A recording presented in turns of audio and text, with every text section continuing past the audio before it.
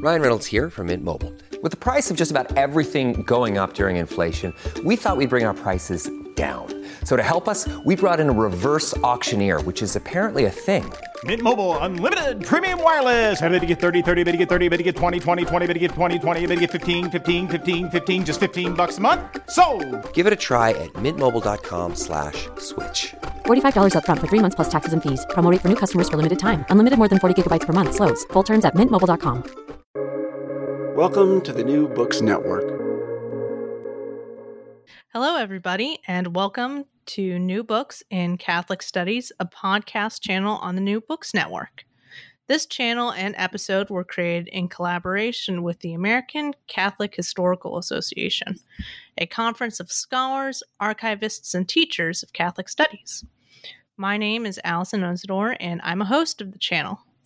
Today, we're talking with Dr. Jeroen de Wolf, Director of the Center for Portuguese Studies and Professor in the Department of German and Dutch Studies at the University of California, Berkeley.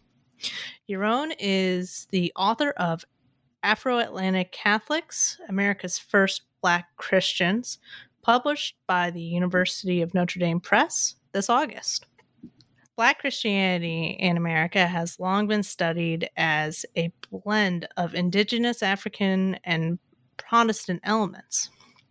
In Afro-Atlantic Catholics, Jeroen redirects the conversation by focusing on the enduring legacy of 17th century Afro-Atlantic Catholics in the broader history of African American Christianity. With homelands in part of Africa with historically strong Portuguese influence, such as the Cape Verde Islands, Sao Tome, and Congo, these Africans embraced variants of early modern Portuguese Catholicism that they would take with them to the Americas as part of the forced migration that was the transatlantic slave trade. Jeroen's analysis focuses on the historical documentation of Afro-Atlantic Catholic rituals, devotions, and social structures.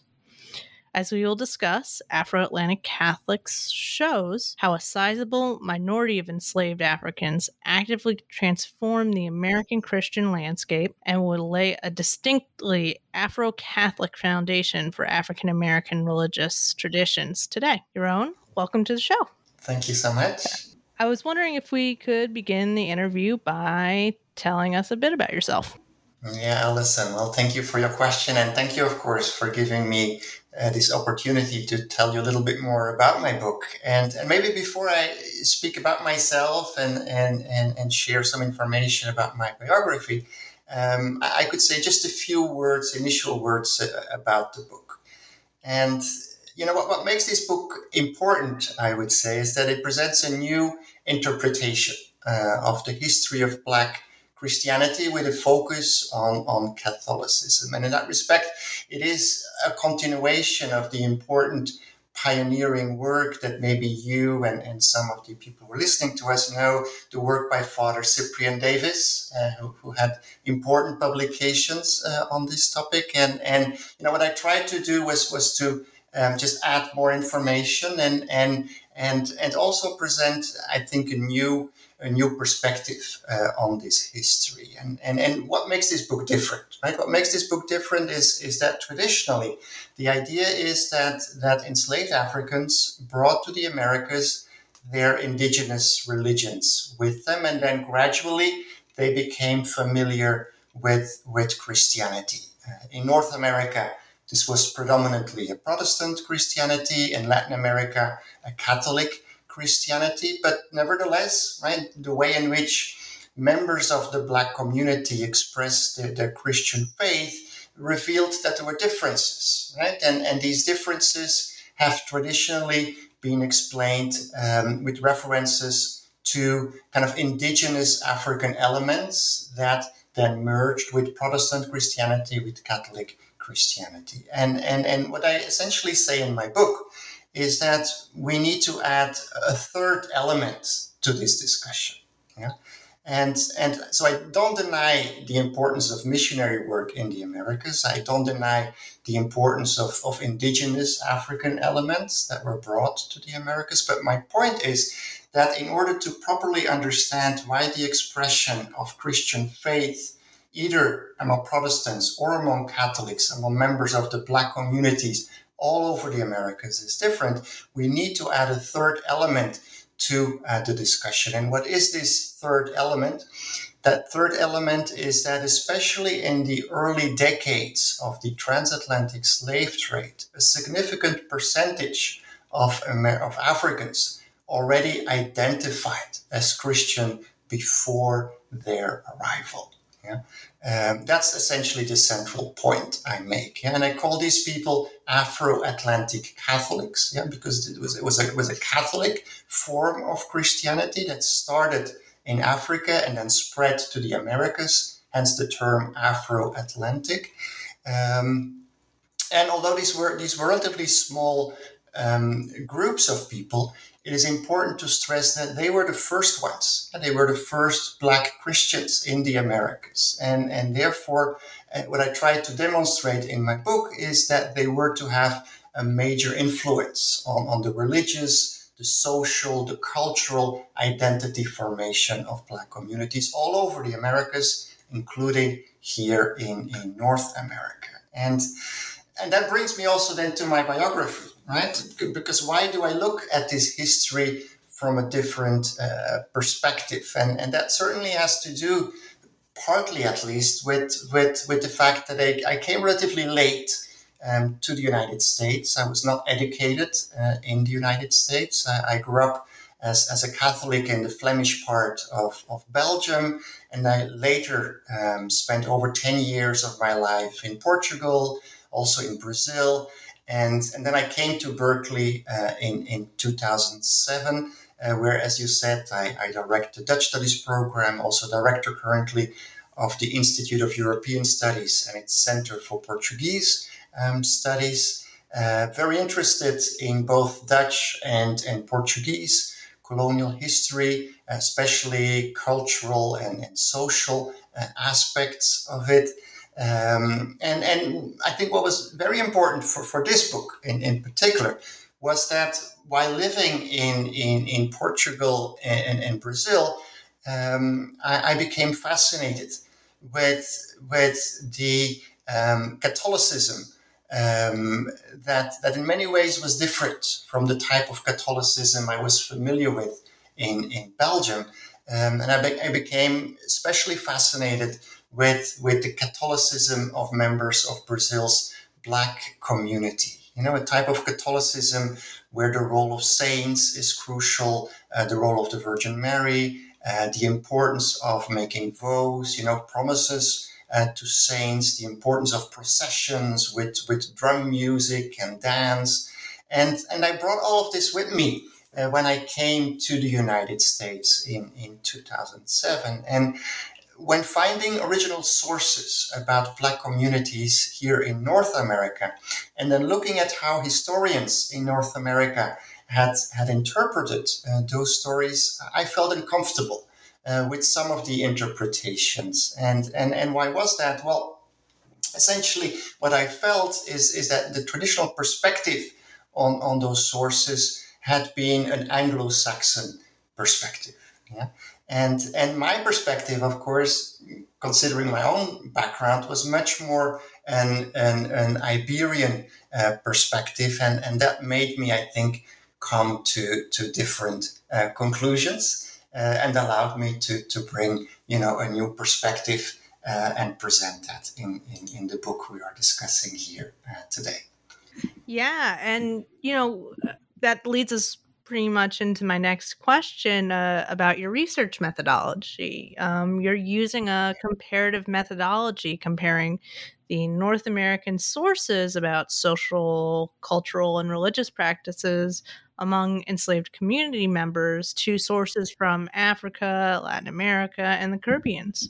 Can you tell us about your research process and, what were some challenges that you ran into? Yeah. Well, let me perhaps start by saying a few words on how this book project started, actually. And it started in Manhattan.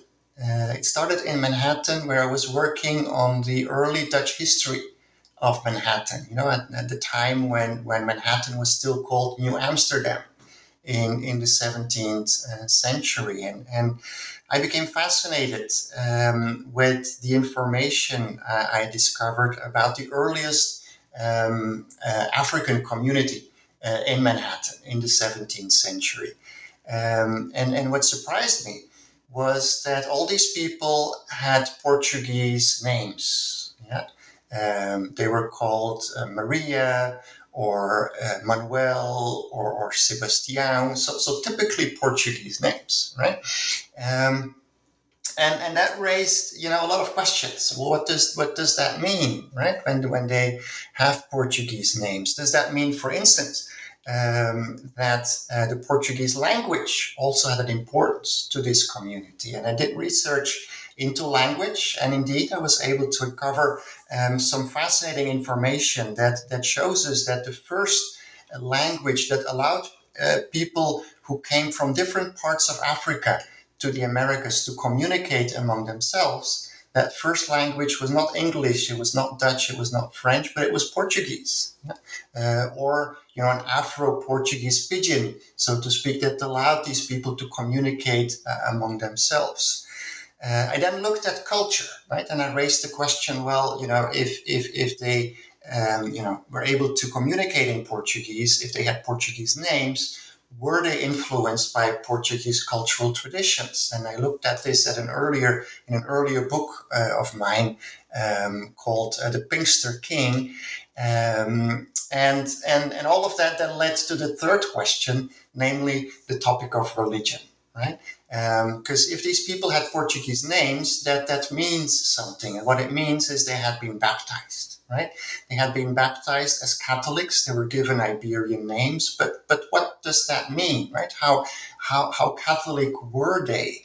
And that, of course, is a difficult question to answer, considering that there is very little data on the earliest enslaved communities in North America, including the ones that were living in Manhattan in the 17th century. And so the only alternative for me, Alison, really was to use, as you said, was to use a comparative methodology. In other words, what you try to do is you try to look for other parts of the world where similar communities lived, right?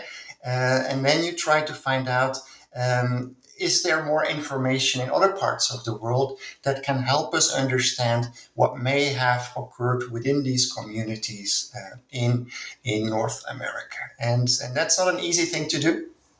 It means that you have to, do a tremendous amount of reading. This book is really the result of more than 10 years of research. It's, of course, reading in multiple languages. And here, one of the advantages of growing up in the Flemish part of Belgium is that already at a young age, you become fluent in other foreign languages, right?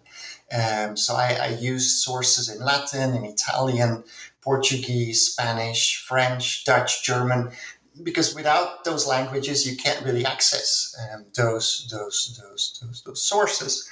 Of course, I had my limitations as well. That's obvious. Most of my research took place in Portugal, in the National Archives, the National Library, and Portugal was for me the point of departure. And all over the book, there's constant references to Portugal, and that's, I think, part of what makes this book special, right? That essentially what I highlight and what I stress time and again in my book is the crucial importance of the historical Portuguese presence in Africa, in particular when it comes to understanding the development of Black Christianity. And time and again, I when preparing my book and writing earlier versions, I ran into studies, right, from American colleagues who denied this importance of the Portuguese presence in Africa when it comes to the development of Christianity. even by very established scholars, right? I'm thinking of someone like John Butler, who in his book speaks about an African spiritual Holocaust, right? Which is problematic, because then you end up telling the history of African American Christianity almost as if it was a white history, and it was not, right? That there was already since the 17th century a specifically African variant of Christianity in North America, a Catholic form of Christianity. I'm also thinking of someone like Albert Raboteau, a scholar I deeply respect and whose work I admire. But when I read in his famous book, Slave Religion, right, that the Portuguese presence in Africa was not really important. You can summarize that in 2-3 sentences. I don't agree, right? I don't agree, and I feel an urge to present, my perspective and try to explain, why I feel this is an important topic, why we need to look into that. And I hope, that my book will contribute to this discussion. Right, yeah. And you've kind of answered one of my questions I had lined up about the influence and impact of the Portuguese on these Afro Atlantic Catholics. It's such a crucial part of your book. But, you're looking at popular or folk Catholicism with a focus on rituals, that being baptisms, marriage, burial, saint devotion, so prayers, curses, ex voodoos, vows, and social structures such as brotherhoods and confraternities. And why did you want to examine these aspects of Afro-Atlantic Catholicism? What did you find when you looked at these practices?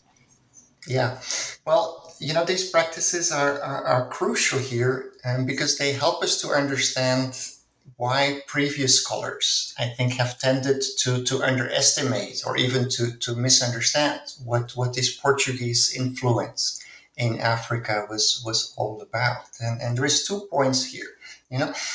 Traditional studies, right? Traditional studies on Christianity in Africa have a tendency to focus on missionaries, right? And the role of missionaries and the importance of missionaries. And my conclusion in my book is that this perspective is wrong, in the sense that it was not missionaries who were the driving force here. The driving force really was communities who embraced the new faith and then organized themselves in lay societies, a type of brotherhoods, sodalities, where they had their own form of Christianity, and they were really the driving force, much more than European missionaries who come to Africa. And the second point I stress is that the Portuguese introduced Christianity in Africa in the 15th century, right? In other words, they did so before the Council of Trent, right? And as you know, the Council of Trent would, of course, change Christianity, change Catholicism in a dramatic way in Europe. So if we want to understand the type of Christianity that was brought to Africa, we have to look at this early form of Catholicism and the way it was lived in Portuguese society. And I think that was perhaps the most crucial mistake here, that most scholars who have looked at the history of Christianity in Africa, they have tended to look at it from a post-Tridentine perspective, or even worse, from a Reformed perspective. And of course, if you do that, then you completely misunderstand the type of Christianity that the Portuguese brought to Africa, right? And this is also the reason why my book starts in Portugal, and where I raise the question, what do we know about this pre-Tridentine form of Catholicism that the Portuguese would then take to Africa, right? And perhaps I can mention two characteristics of it that are crucial. The first one is the role of saints, right? And the practice of making vows to saints, so making promises, right? You make in a way a deal with a saint, right? And then you have to stick to that deal because typical characteristic of Tridentine Catholicism is that saints are tricky, and saints can be jealous, can even be vengeful if you make a promise and then you don't stick to your word, right?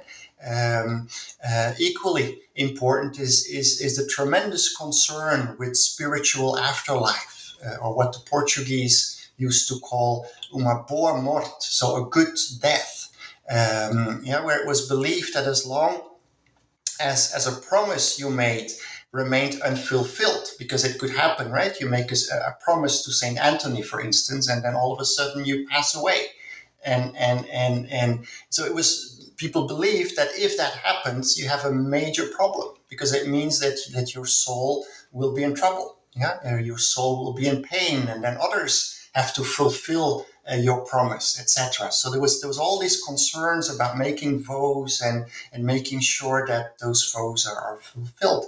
And then the second aspect was the role of brotherhoods, right? It was really in the form of brotherhoods that Christians formed a congregation, honored tradition, practiced rituals, and provided solidarity with their brothers and sisters, both the living and the deceased. Right. So these are two very important characteristics that I stress really in my book. And then from Portugal, I move on, right, and then I go to Africa.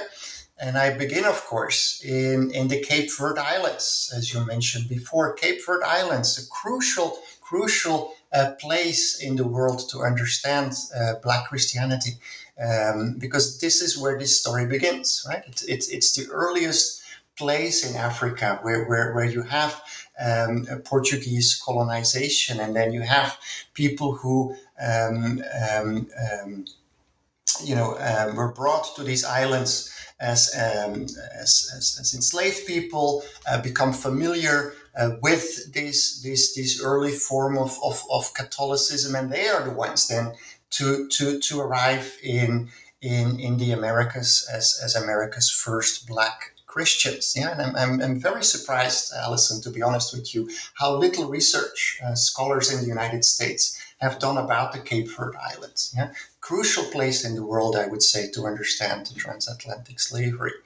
Very important, of course, the Congo region. Yeah, because when we speak about numbers, yeah, then of course the Congo region is much more important. Great research here that I could take advantage of. Research by scholars like John Thornton, very important for this book. And then from Africa, I move on and I cross the Atlantic, so to speak, right? And I take my readers to Latin America, to the Caribbean, and then ultimately also to North America, right? Where I demonstrate that the first Black Christians were actually people who were familiar with this African form of Catholicism. And that also many of the first Black Protestants in North America, were people who came from that community, and that then raises the question: well, what was the impact of these people on the ongoing evolution of Christianity within Black communities in North America? And that becomes then the final chapter of my book, where I focus on the importance of mutual aid, brotherhoods, in the context of Black Methodist and Baptist churches, and how we could potentially trace those elements back to early forms of brotherhoods, and that essentially then leads to the conclusion of the book. And I think that gives you a little bit of an overview, right, of how the book is structured. Yeah, and I've got a couple questions about different aspects that you've just summarized. But what I found really interesting about your book is when, we're comparing or looking at the white Catholics and the Black African Catholics in these African regions and the performances of rituals, right? And so I was wondering if you'd talk about the observations what you observed when you examined the traditions performed by Black Catholics in Africa, white Catholics, and enslaved Catholics. What were their major changes in how one group of Catholics performed, say a burial ceremony, or how brotherhoods and confraternities were run? Yeah, and it's a very good question, Alison, because there are crucial differences here, right? Essentially, what I would say is, had Irish or Catholic German immigrants come to North America in the 16th, 17th century, right? These differences would have been much less noticeable. But they immigrated later, right? So the point that I tried to the best answer perhaps to your question really is that European Catholics who came to North America, they brought to North America a post-Tridentine form of Catholicism, right? And to these people, a pre-Tridentine form of Catholicism of Portuguese origin, and then particularly a pre-Tridentine form of Portuguese Catholicism mixed with indigenous African elements, that to them, right, looked almost like a foreign religion, right? To the point that these Christian elements, these Catholic elements, are hardly recognizable as Catholic to you, right? And I could give an example, Alison. Let me exemplify what I'm trying to say with a reference to funerals, right? And because what do you see in the case of funerals? You see something happening within those Afro-Atlantic Catholic communities, right? What you see is a lot of scenes where people all of a sudden start to dance, and then they start to sing, and they laugh, and they seem to have fun, right, at a funeral. And I think you agree with me that if you are a 19th century person coming from Ireland and you see that, you consider this disrespectful, right? And if you try to explain it, what comes to your mind is, oh, this is probably some type of indigenous African influence here, right? This has nothing to do with Christianity. And here I think we have to be careful. It's not that I deny that there may well have been an importance here when it comes to indigenous African influences, but we should not forget that in pre-Tridentine Catholicism, this was very common. This was very common in the sense that people were convinced, Alison, that saints hated sadness. Saints hated sadness, and why was that? Because people believed that saints considered grief a form of human protest against decisions, right, that humans could not understand. And for this reason, people believed that it was important to break the sadness, even during funerals, in order not to upset the saints. And people were concerned with that because the conviction was that saints can be vengeful, they can be jealous, they can be annoying, and they can punish you. So it was important to constantly, be aware of that, that you could not upset the saints, and if you would do so, this could have consequences. And this is the point I would want to stress, right? If you see this happening and you're unfamiliar with these traditions, you're inclined to say, well, this has nothing to do with Christianity. It's nothing to do with Catholicism. And the reality is it does, right? It reflects a pre-Tridentine understanding of the divine that was very common in Iberian Catholicism. But then, of course, Catholicism evolves, right? It changes, and it also changes in a place like Portugal, and to the point that when Portuguese themselves in later centuries come to Africa and see scenes that once upon a time, were introduced by Portuguese many centuries earlier, they don't recognize these Catholic elements any longer, or they think they're ridiculous. They see it as a form of decadence, right? And I think the same happened here in North America. That Irish people or Italian Catholics, all of this felt very, very foreign to them, and the same, of course, happened with these Black communities, right? The Roman Catholic Church, the post-Tridentine Roman Catholic Church, also felt very different to them. Yeah, it also felt like a foreign religion almost to them, right?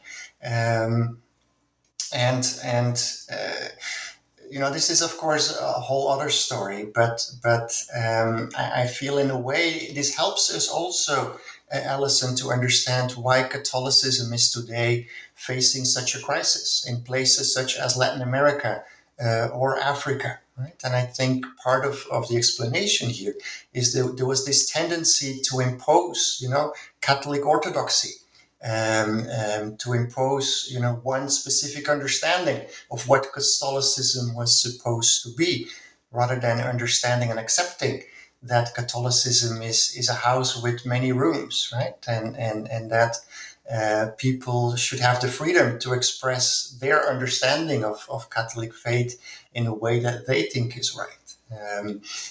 But unfortunately, I think it took a while for the Catholic Church to learn that message, and this partially then I think also contributed to this lack of understanding, this neglect, and in Latin America even a very aggressive approach against these Afro-Atlantic expressions of Catholic faith by the Catholic Church itself, right?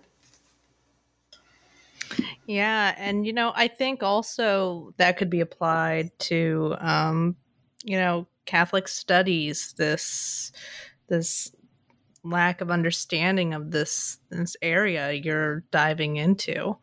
And that, leads me into my next question too.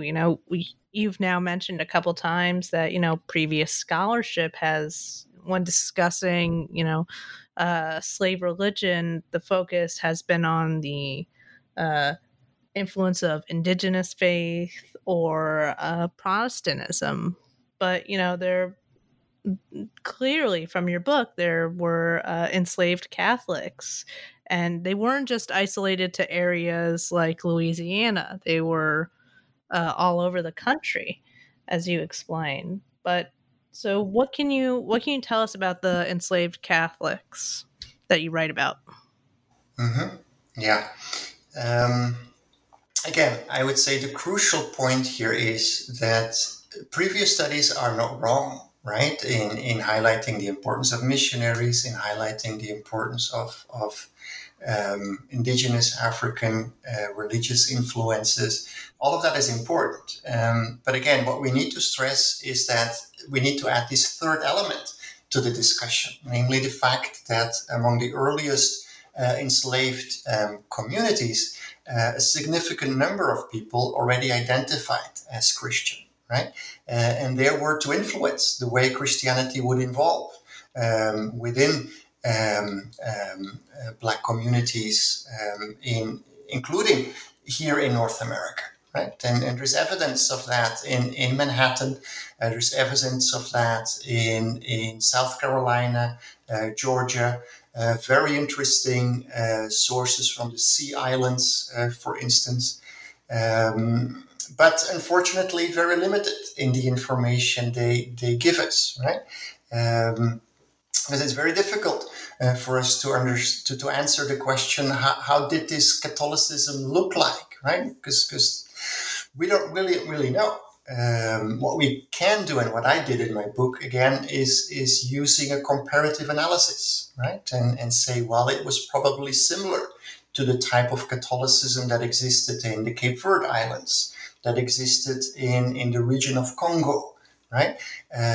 Or what I also do is I look for other places where we find evidence of a significant presence of Afro-Atlantic Catholics, and where we're lucky in the sense that we do have more sources. And one such place, fascinating place, Alison, is the Danish Virgin Islands, where we had missionaries from the Moravian Church operating, and in the assumption that they are the first to, so to speak, bring the message and the gospel and Jesus to these enslaved communities, only to find out that many of them were already familiar with Christianity. They had their own understanding of Christianity, and in these writings of these missionaries from the Moravian Church, you learn, right, about how these communities were organized,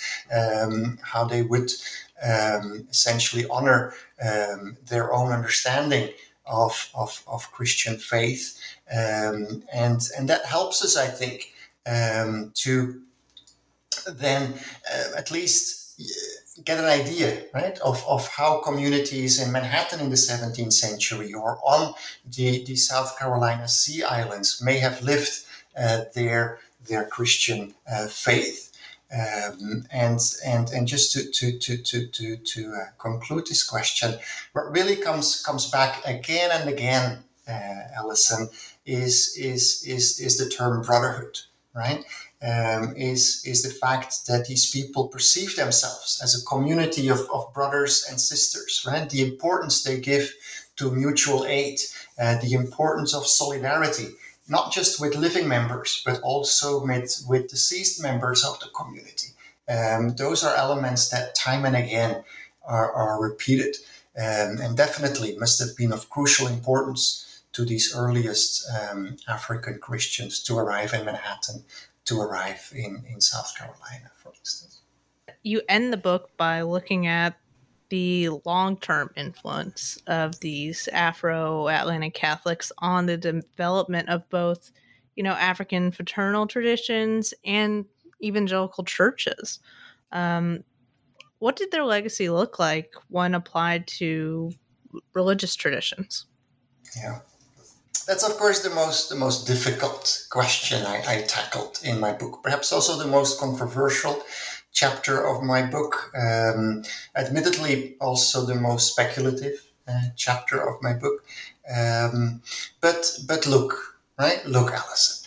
When I read, for instance, the work of someone like W.E.B. Du Bois, right? And then he writes about Black Protestant churches in the late 19th century. And he writes, what really singles out these churches is that they are, and I quote here, they are a center of social intercourse to a degree unknown in white churches.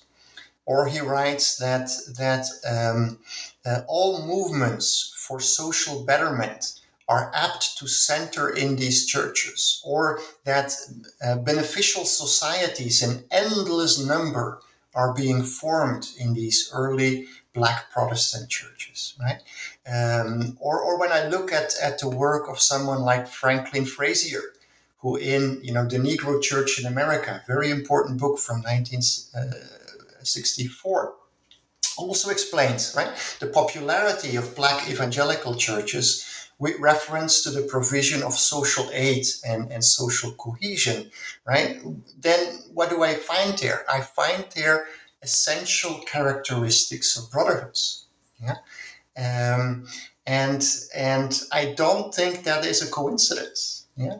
I think that these churches built on something that was already there. Yeah. And I'm not the first one saying that. But what earlier scholars have said is, well, it was already there because it was an indigenous African form of mutual aid. And I don't want to deny that, but what I want to say is that, well, let us also look at another possibility.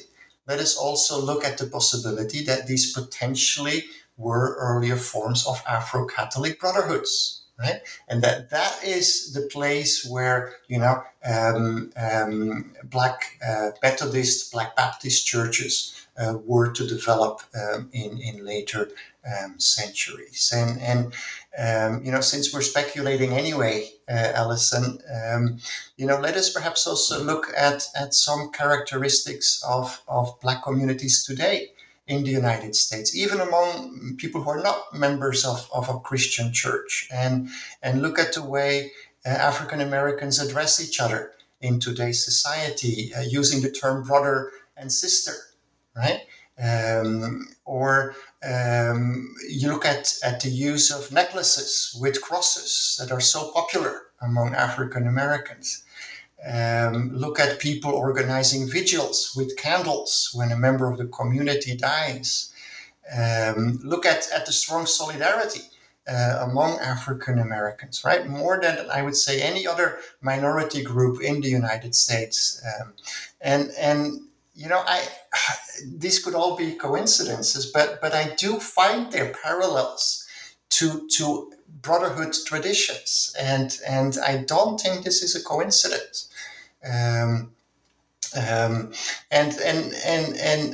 If you think about it, right? Brotherhoods, mutual aid societies, it's understandable that such organizations were of crucial importance to a community that has a history of slavery, right? Because where do you find solidarity as an enslaved person? The only people really you could trust as an enslaved person were people of your own community, right? The only ones you could trust was each other. That was all they had, right? Hence, I think the importance of mutual aid societies, brotherhoods, can't be stressed enough. And I must also say that in the context of my research, I came across the work of a scholar I wasn't familiar with before writing this book. His name is John Gigi, and he paid a lot of attention to the role of brotherhoods in Black evangelical churches, and I was fascinated by it. And I think there's a very interesting connection to be made between his research and the theories I present in my book. Yeah, and I think we have time for one more question, as I see the time's running out. But, what are you currently working on? This might be a tough question since the book just came out, but are there any lingering questions from your work on Afro-Atlantic Catholics that you're planning on pursuing, or has your work taken a new direction?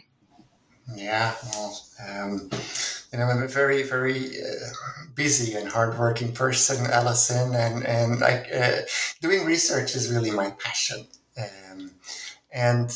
Currently, maybe what I could share with people who are listening to us is that I'm doing some research on a place I find increasingly fascinating, but very little research has been done about that place. And the place is an island. It's a tiny little island in the Atlantic, an African island. The name of the island is Annobon. Annobon. Many people have probably never heard of it. It used to be a Portuguese colony. It later became a Spanish colony. It's part of Equatorial Guinea today. But it has a fascinating religious history. And maybe I could highlight one aspect that really fascinates me for our audience. is that what you have on this island is that you had an African community that embraced its its own form of Catholicism that had been introduced there by the Portuguese. But then the community didn't have a priest, so they essentially took Catholicism in their own hands, right? And they developed their own form of Catholicism, but then faced a very fascinating problem. And that problem was that nobody could read on the island, right? Nobody could read on the island. And if you can't read, Alison, then you have a major problem in knowing, when do we have to celebrate the saints? If we can't read, how do we know when Christmas is, right? And this is a tropical island, so there's no winter, there's no summer, the weather is always the same.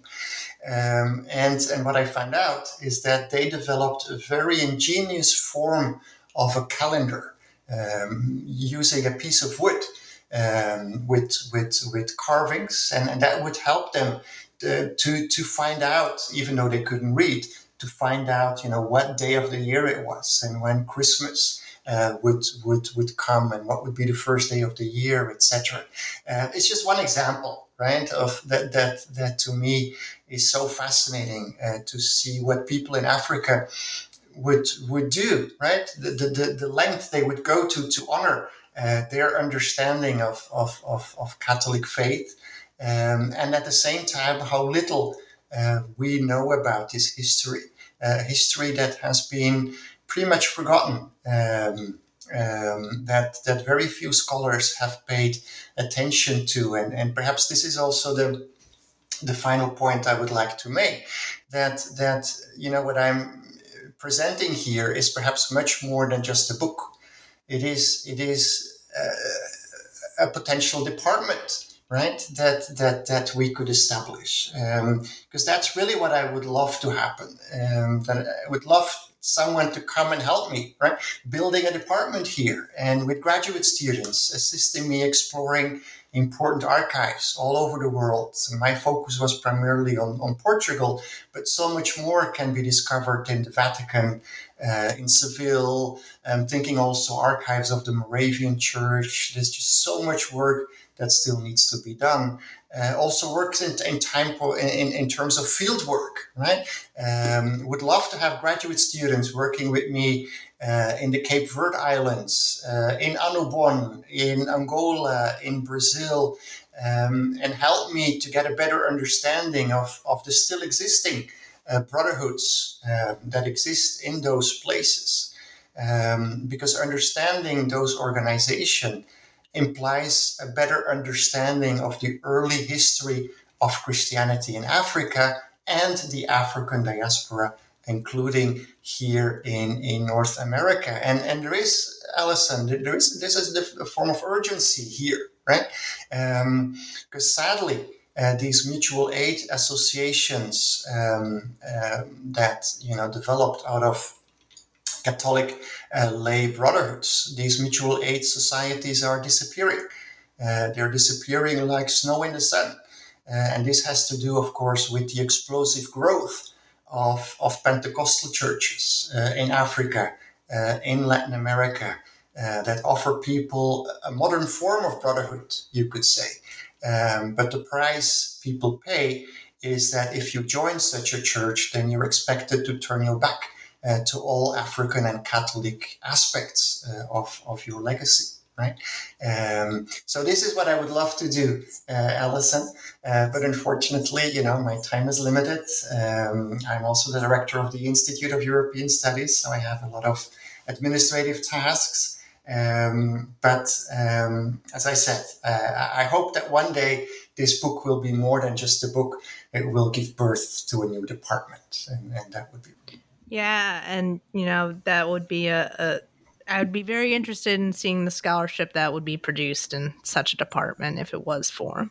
But Jeroen, thank you for being on the show. It was a great conversation. Thank you so much. It was a pleasure to be with you, Alison. I hope people will enjoy reading the book.